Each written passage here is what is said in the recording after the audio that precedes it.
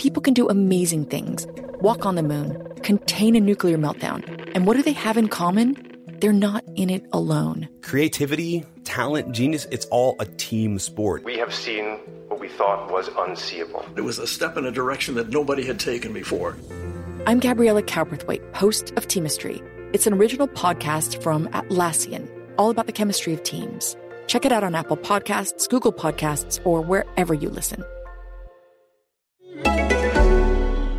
Interested in healthcare? Well, here's a programme you might not want to miss. Hosted by long-time healthcare reporter Dan Gorenstein, Trade-Offs takes a close look at the costly, complicated and counterintuitive world of the US healthcare system and the policies that govern it. Trade-Offs digs into the weeds with experts who understand the data driving the policy trends while telling compelling stories of those impacted by those policies. In the words of the Trade-Offs team, there are no easy solutions for a troubled healthcare system, just trade-offs. You can find Trade-Offs wherever you listen to your podcasts. I have you loud and clear. Hello. Welcome. Science. And that is to say, physics, medicine, nature, or space, time, the brain, life, the universe. Last year, London saw a 40% drop in new HIV infections. This week, we're finding out why. Plus, in the news, how seagrasses could be a rich source of new antibiotics, the trick that scientists have learned from spiders about making strong materials, and why commuters are buzzing about drones in Dubai. I'm Kat Arney. I'm Chris Smith, and this is The Naked Scientists. The Naked Scientists podcast is powered by ukfast.co.uk.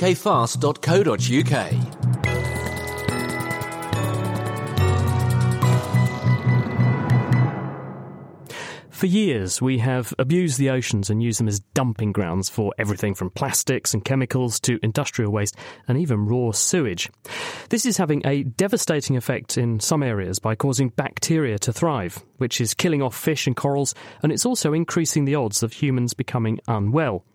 Now, scientists have discovered that the sea might have its own solution in the shape of seagrasses, which come with their own inbuilt water cleansing system. From Cornell University, Drew Harville. Seagrasses are flowering plants, so just like our grasses on land, they have little flowers and they produce seeds, which then are sexually produced and start new plants. They also can clonally produce, so vast meadows can spread really quite quickly. Seagrass beds are the base of the food chain in the ocean. They provide critical nursery area for baby fishes and forage fishes, which are our big fish like salmon and even killer whales eat.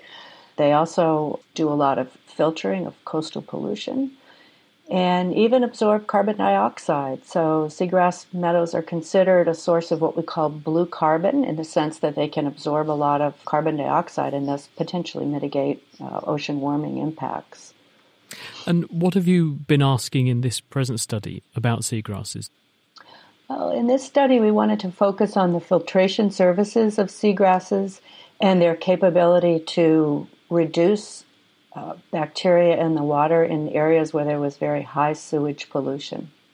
We worked on these 4 islands in Indonesia that were very large sources of sewage pollution, and we examined how the levels of bacteria changed as the water passed over the seagrass beds. And this was done by my postdoc, Jolie Lam, in collaboration with Indonesian scientists that we've been working with. And they both studied particular species of bacteria, which is the one that we in the United States use for testing the quality of our waters, the Enterococcus. And then when they found a large impact of the Enterococcus, they went and completely sequenced all of the bacteria in the water and showed large reductions in multiple pathogens that could affect humans as well as fishes and invertebrates. So in a nutshell, where you see seagrass, you see fewer nasty bacteria. Exactly. There's a big difference in the levels of bacteria that have passed over the seagrasses, right? And so we think of them as a possible mitigation for sewage pollution or a way to, make the water cleaner and healthier.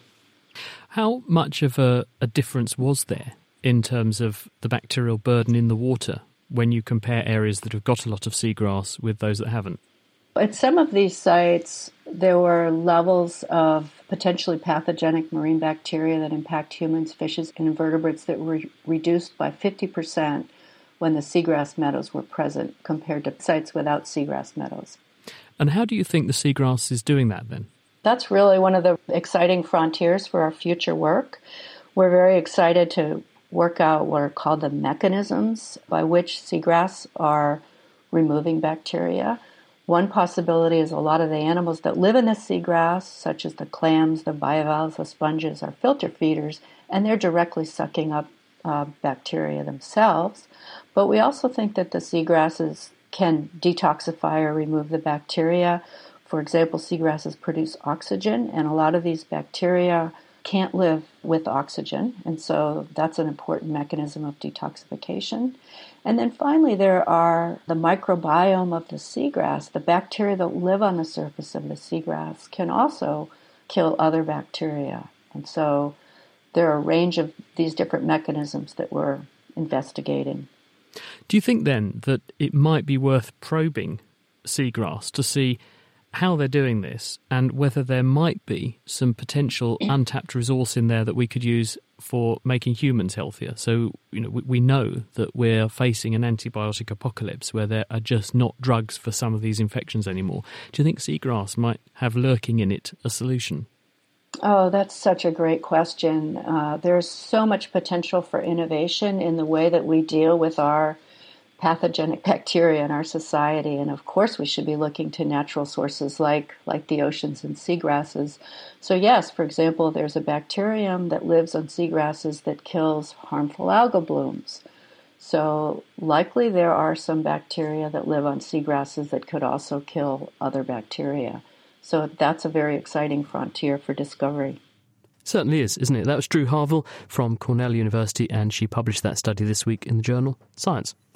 Now, from the bottom of the sea to the giddy heights of air travel, Dubai announced trials this week of a drone with a difference.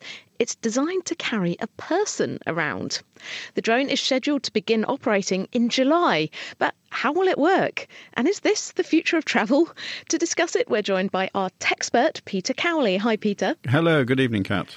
So I'm familiar with drones in the sort of small quadcopter kind of things that you can fly around and take photos of the tops of your friends' heads and things like that. So how does this drone carry a person? What's it like? Well, it is obviously considerably bigger than the ones you've seen. You can actually get vertical takeoff drones, effectively using propellers that will carry up to over 200 kilos now. So all this to do is the amount of power. It's effectively a drone is a helicopter, isn't it? And helicopters can carry very more than that. So, yeah, this drone will apparently carry 100 kilos for 23 minutes at about 60, 70 miles an hour. And then after a 2-hour charge, you can do it again. So, yeah, there's certainly the capability engineering capability to build these. So the next big question, obviously, because this sounds like the commuter solution of choice, who would actually pilot this thing and how does it not crash, presumably if there's other drones around? Exactly, yeah. Well, in fact, other people are working on ones with pilots, but of course the whole point of this one is there isn't a pilot, so you don't need to know how to fly. So the idea is it's autonomous, so that it takes off from a certain point, programmed into a map, and it lands somewhere else. Apparently you can press a button to cause a sort of an emergency hover, but of course that would be pretty frightening, isn't it? Just sitting there expecting to... It's like getting stuck on a Ferris wheel's bad enough. So apparently there's a control centre, so if something goes wrong, they'll take it over. But otherwise, it's automatic. Like any device, whether it's an autonomous car which is coming up, there'll be loads of sensors avoiding buildings. It's actually easier in many ways to be safe in 3 dimensions than it is in 2 dimensions because it's a lot less cluttered. So you can go up and over any problems that you see in your way? Correct. That's the idea. Exactly. I mean, I guess this is building on the robotic transport we have now. I mean, there are tube lines in London that effectively drive themselves. Not that many people know that. Yes, that's right. The operator there is permanently just opening the doors, say, on Dockland Light Railway, but you still need a human on there. The Gatwick and Stansted Expresses are driverless completely, but of course that's a very short line. There was actually a few years ago a 20-seater jet flew 500 miles in the UK with the pilots on the ground. So, but in this case, it's autonomous.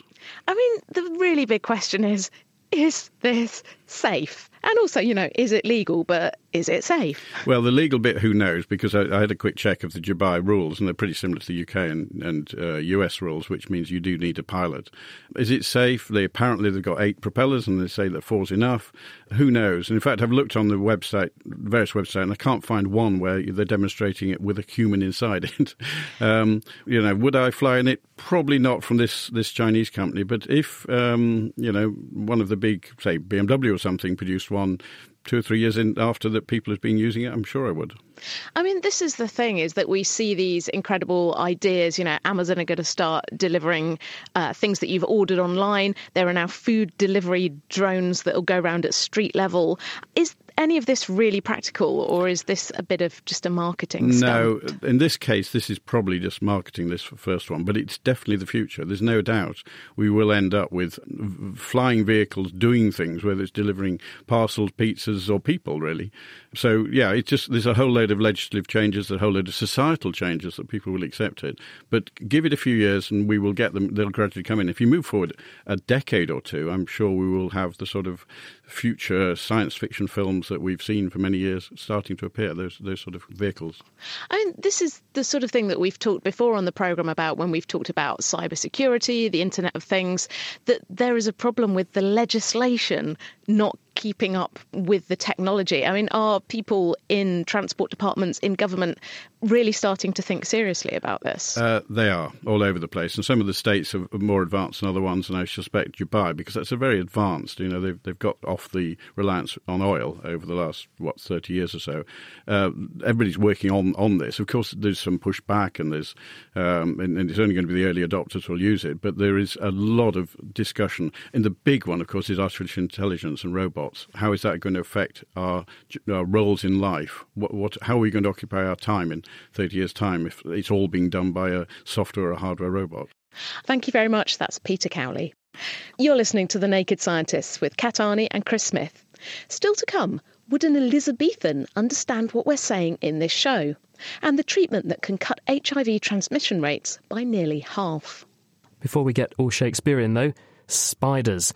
Now, feared by some, their silk is nevertheless about 5 times stronger than steel, which makes them very interesting in our quest to engineer cheap, strong materials. And this week, scientists have put one of America's most dangerous spiders under the microscope to discover the secret of how it makes its particularly strong web. They discovered that by adding little loops, it can make a strong and stretchy material, which is much less likely to break under stress. Using the same technique, we could engineer super tough, flexible materials in the future. Georgia Mills spoke to Hannah Schneep from the College of William and Mary in Virginia.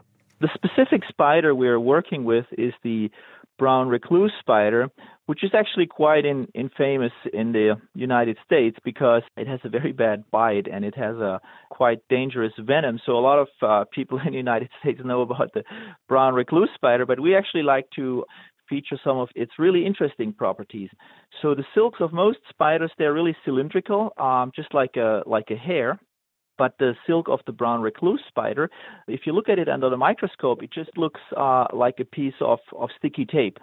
This flat ribbon shape allows the spider to take this silk and form it into loops. And these loops makes the material really extraordinarily tough. And that makes it a better material for the spider in order to capture prey. Why would loops make it tougher? Yeah, that's really the very interesting thing and very puzzling. But what actually happens is that, first of all, because the silk is so sticky, these loops that the spider makes, they're closed loops and they have relatively strong loop junctions or joints. And if you start pulling on the material, at some point, these loops, they can actually open and release some additional length of the material. So that means you start stretching the material, and as soon as you reach the critical force that's required to open one of the loops, the length that's stored in this loop is released, and then the silk fiber is relaxed a little bit. And then you stretch it again until the next loop opens, and so on and so on. And in this process, you stretch and release the material many, many times. And that is just something that takes a lot of energy. And that's what we material scientists call toughness.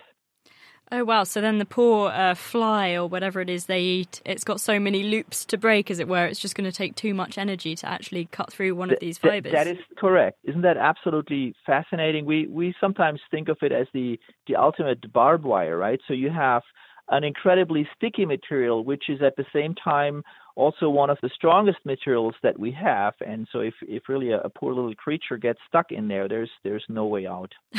Oh dear. And so can we take this? What kind of applications could this tough material have? For instance, if you think like if you're jumping down and you wear a parachute, then you want to open the parachute, and at the moment when you open, there's an enormous amount of force that goes into the cord that holds the parachute. So there we could build or use a material that has such loops built in to make it a little bit more stretchier and better at absorbing the energy without breaking. We've also thought about to protect the structure from impact, let's say, of weapons that might be useful, or you could think about if you have a structure in space where you have space debris or like micrometeorites flying around at very high velocities, you could think about making a web of such materials around these structures to protect them from such high energy objects. I love that image of spider's web in space, hoovering up all the meteors and things. Spider silk is incredible, but it is, as you mentioned, tiny. Do you think it's going to be feasible to scale this up to such an extent that it's actually useful to us? Well, in a way, actually, we scaled this up, and because we were so fascinated by this, we thought, wow, is this real? Because it's so surprising that this works. So we also developed mathematical models to simulate the kinds of energy gains that we would get from a material like this. And the first thing we did is we just went to the drawer in our lab and took a piece of sticky tape, and then we just manually put a loop into the sticky tape. And then we tested this tape as you test any material. We put it in a mechanical tester, and we measured the energy that it takes to break this material. And we indeed found out that even with one single loop, we increased the energy that this can absorb by about 30%, which is totally in line with our predictions. So that means if we find out a way to have many loops in there, we could actually increase the toughness or the ability of the material to absorb energy tremendously. And with this simple example, you can see it does not necessarily have to be at the micro or nano scale to make this work. So there you go. You see, just when someone says they're into web design, it doesn't mean, Kat, they only work on computers. That was Hannah Schneep, and he was speaking with Georgia Mills. The work was published in Materials Horizons. And now it is time for our weekly myth conception. This week, Greer Jackson has been enjoying some fava beans and a nice Chianti while investigating whether we can trust Hollywood's depiction of psychopaths. There's a particularly chilling scene in a film which has always stuck with me. Hannibal Lecter sautéing the prefrontal lobe of Paul Krendler's brain in white wine and shallots. In my eyes, Hannibal the Cannibal is the ultimate villain because A, he's exceptionally skilled at killing people and feels no remorse or empathy. Ergo, you can't barter your way out of this one. B, he has this distinguished career further revealing his ability to eat people. Oh, and not to mention, he's highly intelligent and can outsmart everyone in the FBI. A plus B plus C means once Hannibal's got his eye on you, you're toast, possibly served with a side of quince jelly. The idea that psychopaths like Hannibal exist is terrifying, and even more so given the fact that some scientists think they make up 1% of the population. Think about how many people you've met over your life. Statistically, you're going to have met a few. That weird guy on the tube, your highly manipulative ex-girlfriend, and, depending on how much you like your job, your boss. The thing is, a meta-analysis looked at 187 papers charting psychopathy and intelligence and found no evidence that psychopaths are smarter. The study looked at those with esteemed careers as well as those in prison, and you know what they found? Psychopaths, in fact, scored significantly below average on intelligence tests. So if intelligence isn't one of the key traits of a psychopath, then what is? First and foremost, let's just have a look at what psychopathy is. It's a personality disorder, and because of that, it falls on a spectrum. much like age and height. It's commonly diagnosed using a 20-part checklist. In the States, if you score 30 out of 40, you're deemed a psychopath. And in the UK, it's a little lower. The cutoff is 25. This checklist measures a number of traits, which includes things like callousness, insincerity, selfishness, an inability to plan for the future or accept responsibility for your actions, overconfidence, impulsivity, and violence. Turn all those traits up to maximum, like sliding up all the inputs on our mixing desk in the studio here, and you're a psychopath. However, turn up a few, and you might have some psychopathic traits. But it doesn't make you a psychopath. And what's more is that researchers from Oxford University have actually found you may be more successful in your career if you have some of these traits. Those diagnosed as a psychopath commonly have a different brain structure, with deficiencies in the amygdala and the orbital frontal cortex. These two areas are associated with emotions and decision-making. Which makes sense if you think back to that long list of traits before: the callousness, the selfishness, the inability to plan for the future, the confidence, the manipulation. And whilst it's those traits that make psychopaths seem cleverer than they are, statistically speaking, they're not. It's a facade, which means if Hannibal the Cannibal does break through our TV screens into reality, you can rest assured it's unlikely he'll be able to outsmart the FBI forever. Greer Jackson there. And if you've got any suspicious science or perhaps another myth that Hollywood has been perpetuating that you'd like us to probe, do email us at chris@nakedscientist.com. The British National Corpus is a collection of over 100 million words from samples of written and spoken English. But 90% of it is written down, and that limits what we can do with it. So, 2 years ago, a collaboration between Cambridge University Press and Lancaster University set about bringing the corpus into the 21st century. Emma Sackville heard how from Cambridge University Press's Senior Language Research Manager, Dr. Claire Denbury. Typically when we recorded people's conversations in the past, you would have a massive tape recorder and you would put it on the table and press the button, and usually there'd be somebody else there. Sort of like this. Kind of like this. So that the conversation was typically a bit self-conscious.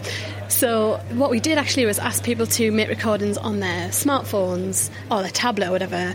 It kind of became part of the conversation. People didn't really realise that they were being recorded. So what that's meant is that the recordings that we've gathered are really natural. So we've got all kinds of really interesting topics. So what have been some of the applications? What are you collecting this data for? Yeah. So here at Cambridge University Press, we're really interested in language teaching. So we want to know that we're teaching learners the best stuff, the things that are the most useful. More widely, though, the whole of the data set will be publicly available to any researcher. And there's so many, I think, really fascinating questions we can ask. Also, one thing that I think is really nice is that if someone had prompted you with a question, how do you feel about the environment? You'd say, I'm very concerned about the environment. But actually, because this is a kind of free, unprompted collection of language, what we can also see is the topics that people are interested in. So there's a kind of wider sort of social implication as well. And what have been the main or sort of most surprising trends or differences in words? So initially we had quite a light-hearted look at stuff. So we were interested in which words had kind of gone up in frequency, which words had gone down. So we found stuff like, we talk about tea almost exactly the same amount as we used to before. Obviously it's a massive concern. We looked at the word love. And in the 90s we find that people love their family and their brothers and their mum. And in our recent collection, people love handbags and cheese. That's kind of sad. Yeah, but language changes, and really what we're saying there is that the word love is used differently. So really, that's a nice example that reflects how language has changed. So even in 25 years, there's been a pretty big difference in how we use language. Which got me thinking, we would be able to recognise language from the 90s, even if we might cringe at the hair and the fashion. And forsooth, my dear friends, we can work out the words in a merry eve of Shakespeare. But if we went really far back, would we be able to understand English? And if it comes to it, where did language even come from in the first place? My name is Mariana Bozek. I'm a university lecturer, and I do research in the field of aspects of language comprehension. How do we process language in the brain? So the current view is that there are two joint but functionally distinct networks. So one being bihemispheric networks, so both left and right hemispheres. That is a network for essentially basic comprehension, so mapping sound to meaning. And then on top of that, we have the left hemisphere network that seems to be dealing with specifically sort of grammatical aspects of that sentence. And is it that grammar side of things that makes human distinct from animals? Because obviously all animals do sort of communicate. Yes, that is one of the current ways of thinking about it. Human language allows us to express pretty much anything.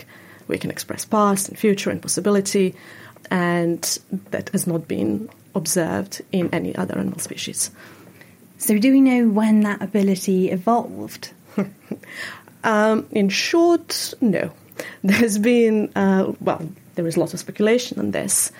And one of the ideas is that it has something probably to do with tool usage, that the usage of complex tools would be something that would require complex thinking, allowing or triggering sort of language. And we know that in humans, there is a white matter tract that links frontal to temporal regions in the left hemisphere that is really relevant and necessary for language comprehension. And comparing the strength, consistency really, of those white matter tracts in, say, humans versus chimps or macaques shows that this is much more prominent in humans. If we were to go back in time, would we be able to understand the language that our ancestors were speaking? I suppose it's a question of how far back you go. I was looking up for English, for instance. You would probably be able to understand language from 1500 or so, but not language from 5th century. So languages are going to evolve and develop over time. There are going to be different influences that are feeding in and then shaping how a particular language ends up looking. Well, I mean, it's a continuous process of development, obviously. But I think in the case of English language, you would not be able to understand Old English, so what's been spoken in 7th century. So some words might come and go, and we might never find out exactly how language started. But there's one thing we know for certain. The British will always be talking about tea. Emma Sackville there, speaking with Mirjana Bosic, and before her, Claire Denbury.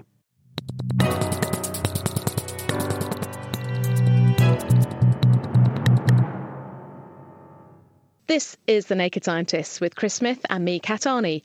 Now, according to the World Health Organization, the WHO, 36.7 million people around the world were living with HIV, human immunodeficiency virus, the agent that causes AIDS, at the end of 2015. And while rates of HIV are greatest in sub-Saharan Africa, it is still a global problem. In fact, the UK has one of the highest rates of new HIV diagnoses in Western Europe, particularly in London, and rates of new diagnoses there have been rising steadily until last year.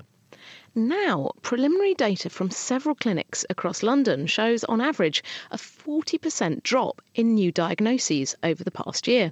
And HIV specialists think this could be down to a procedure called PrEP, short for pre-exposure prophylaxis. This is where uninfected individuals take anti-HIV medication, which many people are currently obtaining online, to reduce the chances of them becoming infected if they do come into contact with the virus. We'll be hearing more about how PrEP works later in the programme, but first we turn to Greg Owens, who was diagnosed with HIV 18 months ago. He told Greer Jackson his story. I was in a 7-year relationship and engaged to be married to my ex-fiancée, and came out of that relationship at the start of 2013. And I was flung into a scene that I wasn't familiar with. When I went into that relationship, there were no hookup apps, there were no chemsex parties. It was a very different setup in London as to the world I find myself in.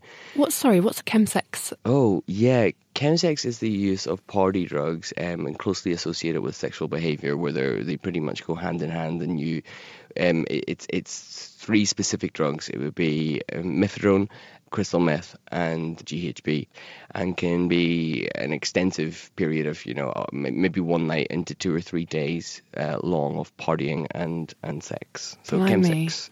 So you came out of a 7-year relationship into this. How was that? Yeah, it was not nice. My ex-boyfriend, fiance, our relationship actually disintegrated because he was diagnosed as HIV positive.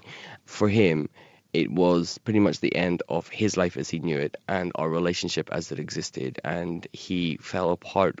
So for me, I was experiencing quite a lot of emotional trauma and significant life changes because of that, and a lot of distress. So that, coupled with the fact that I was flung onto a scene that I was very, very unaware and unprepared to deal with. I mean, for the first year, I was very much, because of my ex's experience, I was very much incredibly adherent to condoms. But then the second year, I think what happened was I hit what I would call like a double dip depression. So I kind of got clear of the initial trauma, but then the reality of what my life was then and how drastically different it was. And it was a complete upheaval. Like, I didn't just lose my fiance, I lost my flat, my cat. I couldn't go to work, I just wasn't functioning properly. And as a result of that, my sexual risk-taking and my behaviours had changed. And I started to come out of that maybe dip of depression and started to assess where I was in my life and my sexual behaviour, and just kind of socially where I was and what I was doing, and emotionally too. And I thought, I probably am not going to be able to address the behaviours at the moment. But what I can do is maybe think about PrEP. And then I go to Dean Street the next day to have a HIV test, just to confirm that I'm definitely negative, because I tested negative about 12 months before. So I could definitely start PrEP safely. And like 20 minutes after arriving at the clinic, I was in the consultation room and I had the finger prick test and 2 dots came up. So it was a HIV positive diagnosis. So the irony of eventually managing to kind of get a hold of PrEP and to start that, having finally decided that this was the right option for me and I was going to start being proactive and responsible, to then have just missed the boat was a little bit mind-blowing, to be honest. What went through your mind when you saw those two dots? Since my ex's diagnosis, I'd been actively kind of campaigning as a HIV negative person, trying to dispel some of the myths and deconstruct some of the stigma around HIV. And I just sort of had a really bizarre, strange moment of pure clarity. And I thought, you know what, now is the time to put my money where my mouth is. Now I'm going to go and tell 8,000 people on social media that I got a HIV positive diagnosis.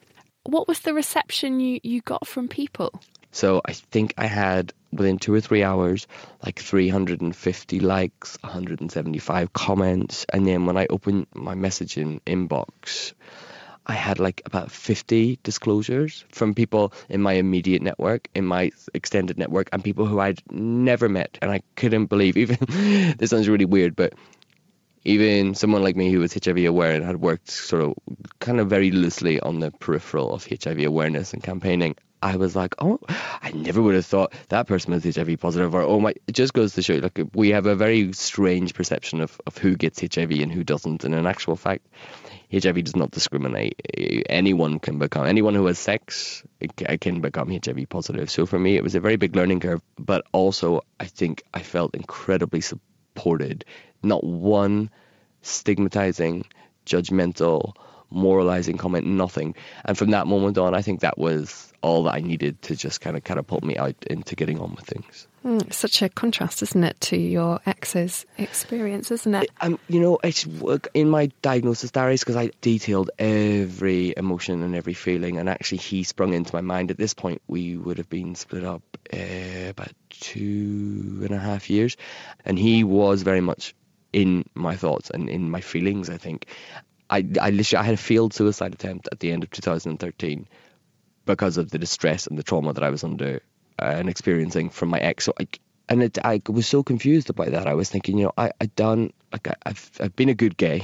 I was committed to this relationship and I was invested in our future, and, you know, he was my priority, and our relationship took precedent over everything else. And I've done all the things I'm supposed to do and I'm meant to do. Why is this horrible thing happening to me? And I couldn't make sense of it. But I'm incredibly grateful that I got through that experience and this suicide attempt was failed, because in actual fact, when it came round and it landed firmly on my doorstep, I was able to take the learnings from that. And I have to say, if you experience something as painful as that, at some point in your future, if you're able to take something positive and a learning from it, it really does soften the sting that leaves behind. So I'm grateful for that experience. Greg Owen. Now, also with us is Laura Waters. She's from the Mortimer Market Centre, which is a sexual health clinic in London, one of the centres that's been seeing a reduction in HIV diagnosis rates in the last year or so. Laura, first of all, can you tell us what is the distinction between HIV and AIDS? What are the two entities? HIV is a virus. It's an infectious particle. It stands for human immunodeficiency virus. And it's an infection that's spread primarily through sex, and it targets a type of white blood cell. Now, white blood cells are the cells in the body that are responsible for fighting infection. It enters a particular type of white blood cell called a CD4 cell. And the best way to describe these cells really is that they're like the conductors of an orchestra. If your whole immune system, which is lots of types of cells and proteins and chemicals, is an orchestra, the CD4 cells are conductor. Now, HIV enters these cells, uses the cells to replicate itself, but destroys them in that process. And over time, it greatly damages the immune system, leaving somebody susceptible to serious infections, symptoms like diarrhea, weight loss, and particular types of cancers. And it's that constellation of conditions that is AIDS, acquired immune deficiency syndrome. So many people with HIV never develop AIDS because we diagnose it and treat it before the immune system can be damaged enough to allow AIDS conditions to take hold. How long generally elapses between a person acquiring the infection and then developing those symptoms of AIDS, assuming that they don't get diagnosed and treated? How long it takes someone to develop AIDS will vary, and it depends mainly on that individual's immune system, which is governed mainly by their own genetics. So it can be anything from 2 or 3 years through to 10, 15 or even more years. And there's a small proportion of people who actually keep the virus under control and remain quite healthy for decades. On average, it will typically be between 5 and 10 years after getting the infection that people start to get sick. If HIV is an infection of the bloodstream and it's harboured by immune cells in the bloodstream, how does it come to be transmitted through sexual activity? Well, the virus itself, so although it replicates inside immune cells, it basically travels around every body fluid. It gets into every single part of the body. You can find it in spinal fluid, you find it in blood, you find it in the gut, and you find it in sexual fluids as well. So you find it in semen, you find it in vaginal fluids, and you find it in rectal fluids as well. So although it's replicating in immune cells, it's floating around the body everywhere. And when a person becomes infected, how would they know? So when people first get infected, it's a viral illness like any other viral illness. So many people develop non-specific viral symptoms, fevers, rash, high temperatures, enlarged lymph glands. But this may be dismissed as just a viral illness, which in many ways is correct. It's just that no one's thought to test for HIV. And at least half of people will have something that when they look back was a significant, more severe than usual viral flu-like illness. Then typically there'll be no symptoms at all until the manifestations of a damaged immune system start to become apparent. And if a person does suspect they might have contracted it and they come to a clinic like yours, how do you diagnose it?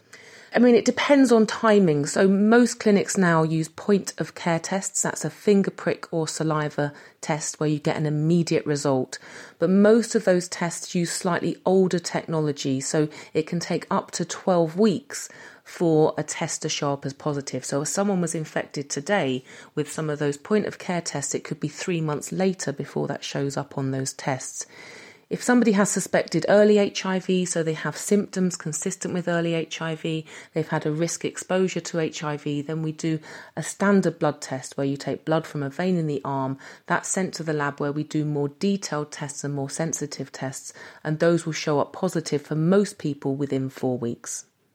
Your clinic is one of the centres that's seen a very dramatic reduction in the numbers of cases being diagnosed. Put some numbers on it for us and also tell us why you think that is. So our clinic, the Mortimer Market Centre, has collected data along with 3 other big central London clinics, and that's 56 Dean Street, Homerton and Barts Health. And we all saw a 40% reduction in new HIV cases in 2016 compared to 2015. Why we think that is a number of reasons. Now, the reason that's being most discussed is the advent of pre-exposure prophylaxis or PrEP, so taking HIV drugs before an exposure to reduce the risk of getting HIV. And it's thought that's really led to this sudden dramatic downturn in new diagnoses. Other important factors are the fact that we have fewer and fewer undiagnosed people. So we know in gay men, who are the biggest risk group for new HIV in the UK, most infections come from people who don't know they have the virus. So these are undiagnosed people who are responsible for transmitting most of the new virus onwards. And actually the undiagnosed proportion has come down. So now only 13% of people with HIV in the UK are estimated to not know their status. Now that's still too high, but it's the lowest it's been in some time. So by testing and knowing your status, you are less likely to pass the virus on to somebody else. The other important factor is treatment. So people with HIV who are on treatment have a 0 or close to 0 chance of passing the virus on to sexual partners. And about 94% of people with HIV are on treatment and undetectable. So it's a combination PrEP, better diagnosis, and the fact that people with HIV are on treatment that keeps the virus suppressed and means the risk of passing it on is very, very, very low. Laura, thank you very much. That's Laura Waters from Mortimer Market Centre. You are listening to The Naked Scientists with Chris Smith and Kat Arney. So today we are examining PrEP, the HIV prevention measure that looks like it could be responsible for this drop in new infections. So we've heard about it, but what is it and how does it work? We're joined now by Sheena McCormack from University College London. She's conducted a study called PROUD, investigating the effects that this drug could have. So hi Sheena, can you start by explaining what exactly PrEP is and how does it work? Hello, Kat. So PrEP stands for pre-exposure prophylaxis, and prophylaxis is prevention, and pre-exposure, I guess, is self-explanatory. So it's prevention you take in advance of being exposed to HIV. And we are using, I think, as Chris mentioned, antiretroviral drugs, anti-HIV drugs as PrEP. There is only one drug at the moment that's licensed for use as PrEP, and that's a drug called Truvada. And it does exactly what Laura explained. It stops HIV multiplying, and that gives the body a chance to get rid of the infected cells when they're caught in sexual fluids. And what are the side effects? So the side effects, we've used this drug for treatment for a long, long time, so we're already quite familiar with the side effects, and it's actually very, very well tolerated. I mean, only about 5 or 10% of people will ask to change that drug, and they tend to be sort of indigestion side effects very early on. The only side effects I guess we worry about in people who are taking the drug who have HIV are the longer-term side effects in kidneys and potentially reducing bone density. But PrEP is something that we anticipate people will take for a much shorter period of time, a sort of period of time like Greg explained, when behaviours just changed in that period before somebody can get things together again. And it's very unlikely there are going to be side effects that really matter with shorter-term exposure. And what did you find in your study when you were looking at the effects of this drug, and what were you doing there? So our study was a bit different to the ones that had gone before. So there'd been a study in gay men before that finished in 2010. They compared the PrEP drug Truvada to a dummy pill, to placebo, and they showed a 44% reduction in HIV, which was very exciting, but that is only partial protection. And something we were worried about in the broad community in the UK was if you gave people a pill that partially protected them, might it mean they then would abandon all other methods to reduce HIV infection, including condoms? And if you threw away the condoms, maybe 44% would drop to 20%. We had to do a study a different way, where we had a control group that knew they weren't on PrEP and a group who were on PrEP who knew they were. So we randomised people to get PrEP straight away in the first year, or to get it for the second year after a year of no PrEP. And that gave us the chance to compare PrEP to no PrEP. And what we found, to our surprise, were two things. First of all, the rate of HIV was much, much higher than we had expected in those not on PrEP. It was 9% per year, and that's like 18 times higher than the general gay population. And PrEP reduced HIV by 86%, so much better than the dummy pill trial. As you say, it's not complete protection. So that this isn't sort of a chemical condom, is it? I mean, people can't just take it and go, I'm fine for everything now, let's party. Well, it's funny. In our study, we only saw 3 infections in PrEP users, and in all of those individuals, the story sounded like they weren't taking the drug at the time of exposure.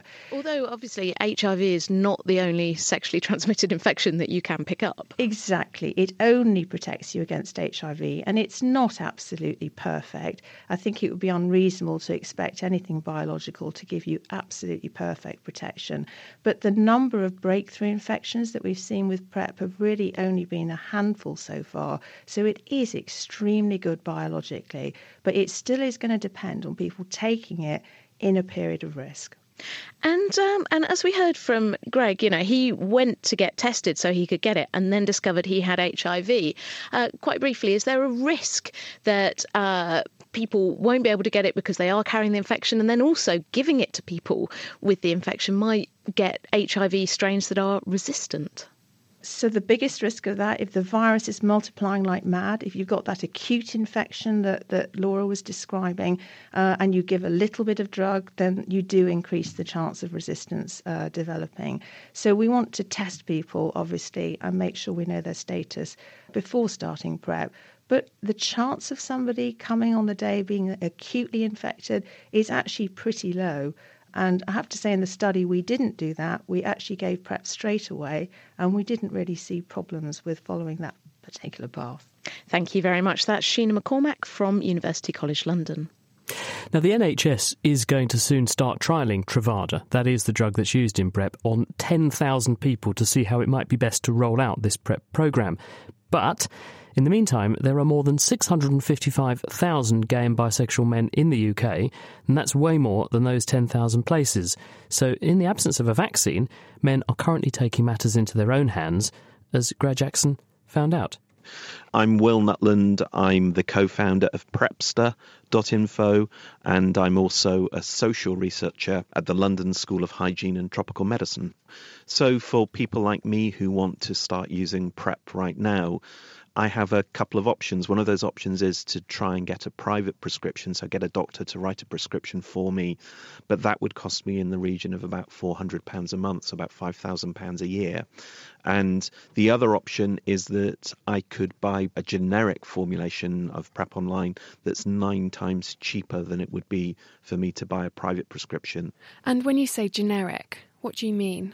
So by generic PrEP, I mean exactly the same formulation of PrEP that is provided and manufactured by the drug company Gilead. So Gilead have an international patent on the drug Truvada, but under international laws, countries are allowed to produce a generic formulation of drugs if that country has a particular health emergency or a health crisis and can't afford to buy the patented form of that drug.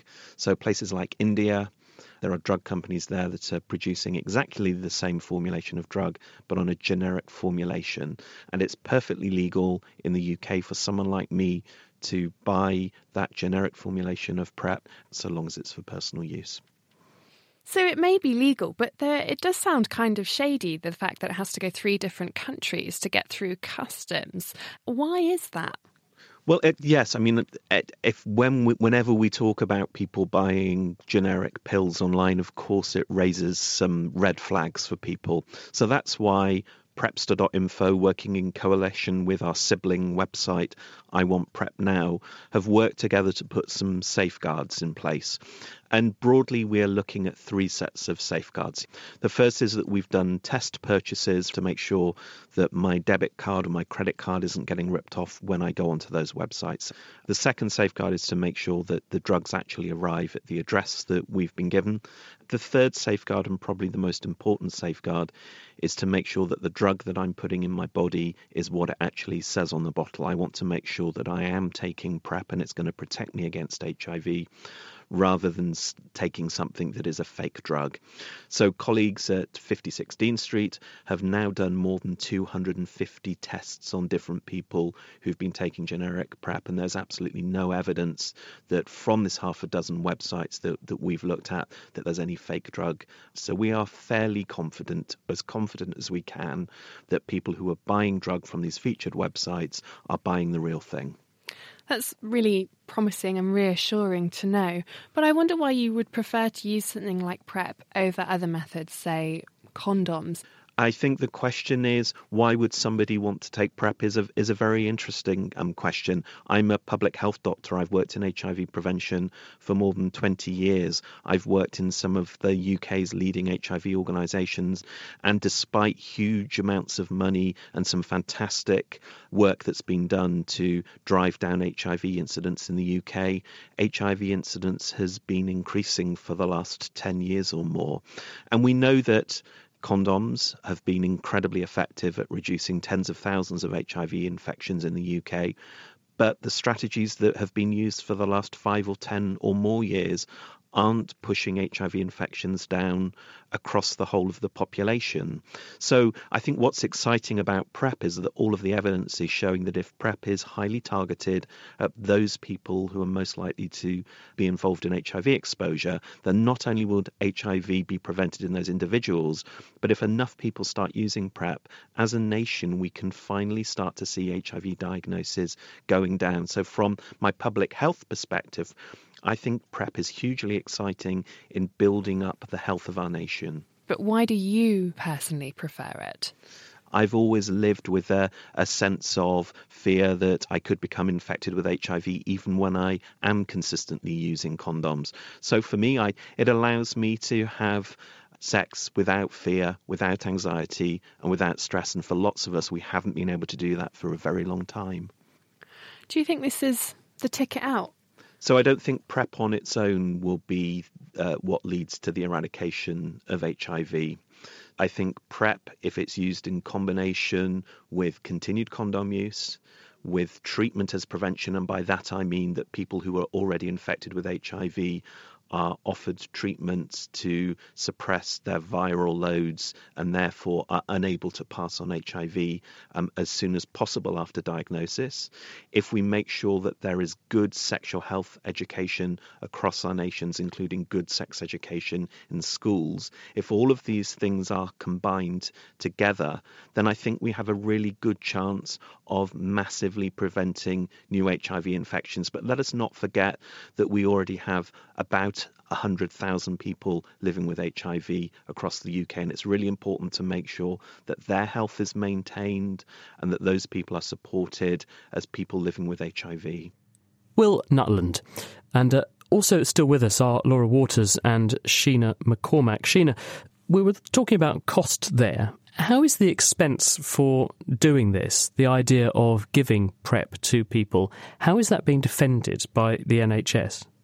Well, that's something, of course, the NHS looks at very closely with any new drugs that are being introduced. And actually, the cost effectiveness of PrEP is really clear in the long term, the usual economic timeline of 80 years.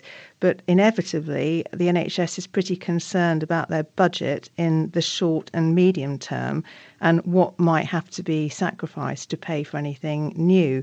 So the models that the NHS reviewed, the cost-effectiveness models of PrEP, suggested that the only way that the NHS could really be confident of PrEP being cost-effective in the short term was if the price of the drug was reduced from its current list price, which is pretty high because Truvada at the moment, of course, remains branded. But that branding will end shortly, we believe, and then there will be several versions of Truvada made by generic manufacturers. There'll be competition, and the price should be coming down. Thing is, though, Sheena, why is the NHS funding this at all? When we were researching this programme, a number of people put it to us. They were unwilling, actually, to come and talk about it for reasons known best to them. But they were saying, why is the NHS funding this at all? What's the justification? One person said, well, if I had a drinking hobby I wouldn't expect the NHS to pay for me to have a taxi home to prevent me from drink driving and potentially placing myself and others at risk. So why do we pay for this form of personal recreation and not another? The NHS makes decisions very carefully on two characteristics, clinical effectiveness and cost effectiveness. We've shown this drug is incredibly effective at preventing HIV, which is an extremely expensive infection to manage because it's a tablet a day or more for a lifetime, and potential complications through ageing with HIV that we perhaps haven't fully anticipated yet. But HIV is very costly for the NHS, so obviously if you can save HIV infection, it makes sense. And as I mentioned before, PrEP is something that people would take for a short period to support them through behaviour change, just in the same way that we support people who have alcohol dependency or drug dependency. We support them with talking therapy or other means through their behaviour change. That seems entirely appropriate. But the decisions are made on clinical effectiveness and cost effectiveness. It's actually just as simple as that. And looking beyond the shores of our own country for a minute, this is a global problem. The bulk of the problem sits in Africa. Therefore, situations like we have here and solutions like we're looking at here probably are beyond the reach of those people. Well, you'd think so, but actually PrEP is being rolled out in Kenya and South Africa.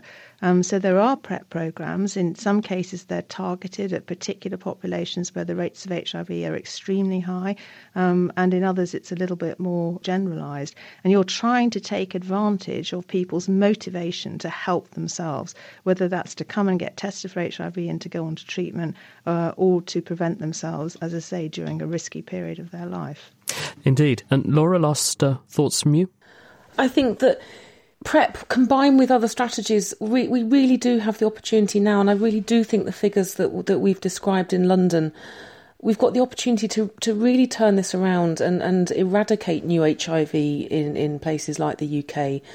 And I think that the people who criticise PrEP, who are concerned that why should we support people's bad behaviour, there are many, many conditions that the NHS spends millions of pounds on that are driven by behavioural choices that others may not think the best. And Sheena's mentioned them: smoking and drug use and alcohol, etc., etc. And I think the days we start rationing or limiting people's access to really effective prevention and effective treatment based on the behaviour they've taken part in is a really dangerous and slippery slope. So it works. HIV infections were going up. They seem to be coming down, and we should have access to PrEP on the NHS without a doubt. Laura Waters from Mortimer Market Centre and also Sheena McCormack from University College London. Thank you very much. And now it's time for Question of the Week with Greer Jackson. Here is David's Cosmic Quandary. If we put a mirror millions of light years away and reflected back the Earth, could we see what Earth looked like millions of years ago? 1 million years ago, only very early species of humans had begun to evolve, and much debate surrounds what they were doing, like could they control fire, and did they have language? By putting a mirror in space, could we find out? I put this to Cambridge's Anna Harahan. First, though, let's just unpack this astronomical question. What is a light year? So when we look up at the night sky, we're actually seeing the stars as they were sometime in the past, because the light that's reaching us from these stars today has left the stars possibly hundreds or thousands of years ago. Does that mean then, if there are some aliens 1 million light years away and they happen to glance in Earth's direction, they wouldn't actually see us here talking? They'd see Earth 1 million years ago? Exactly. That's because the light took 1 million years to get there. That's assuming they have light-sensitive eyes and use them as we do. If we could magically put a mirror 1 million light years away in space, then in theory, if we were able to reflect an image of the Earth that we could see back on Earth, the light would have left the Earth 2 million years ago. OK, David, it's theoretically possible, but there's one big hitch here. We can barely image planets 100 light years away, let alone if you times that distance by 10,000.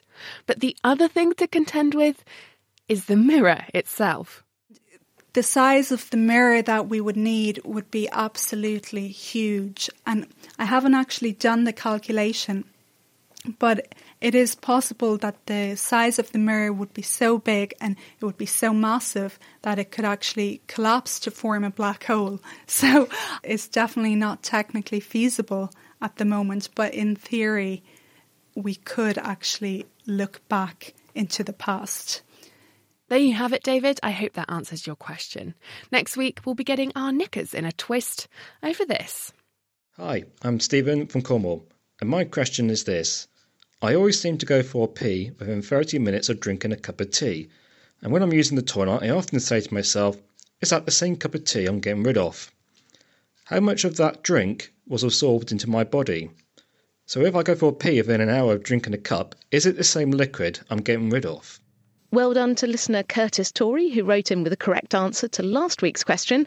And if you think you can offer Stephen some relief, you can email Chris at nakedscientist.com. You can find us on Facebook, or tweet at Naked Scientists, or even join the debate on the forum. That's thenakedscientist.com/forum. And that is it for this week. Thank you very much to George Mills and Greg Jackson for production. And do join us at the same time next week when we'll be asking what the impacts of climate change will be for people inheriting this planet in the future. The Naked Scientist comes to you from Cambridge University and is supported by the STFC, the EPSRC and Rolls-Royce. I'm Chris Smith, and until next time, goodbye.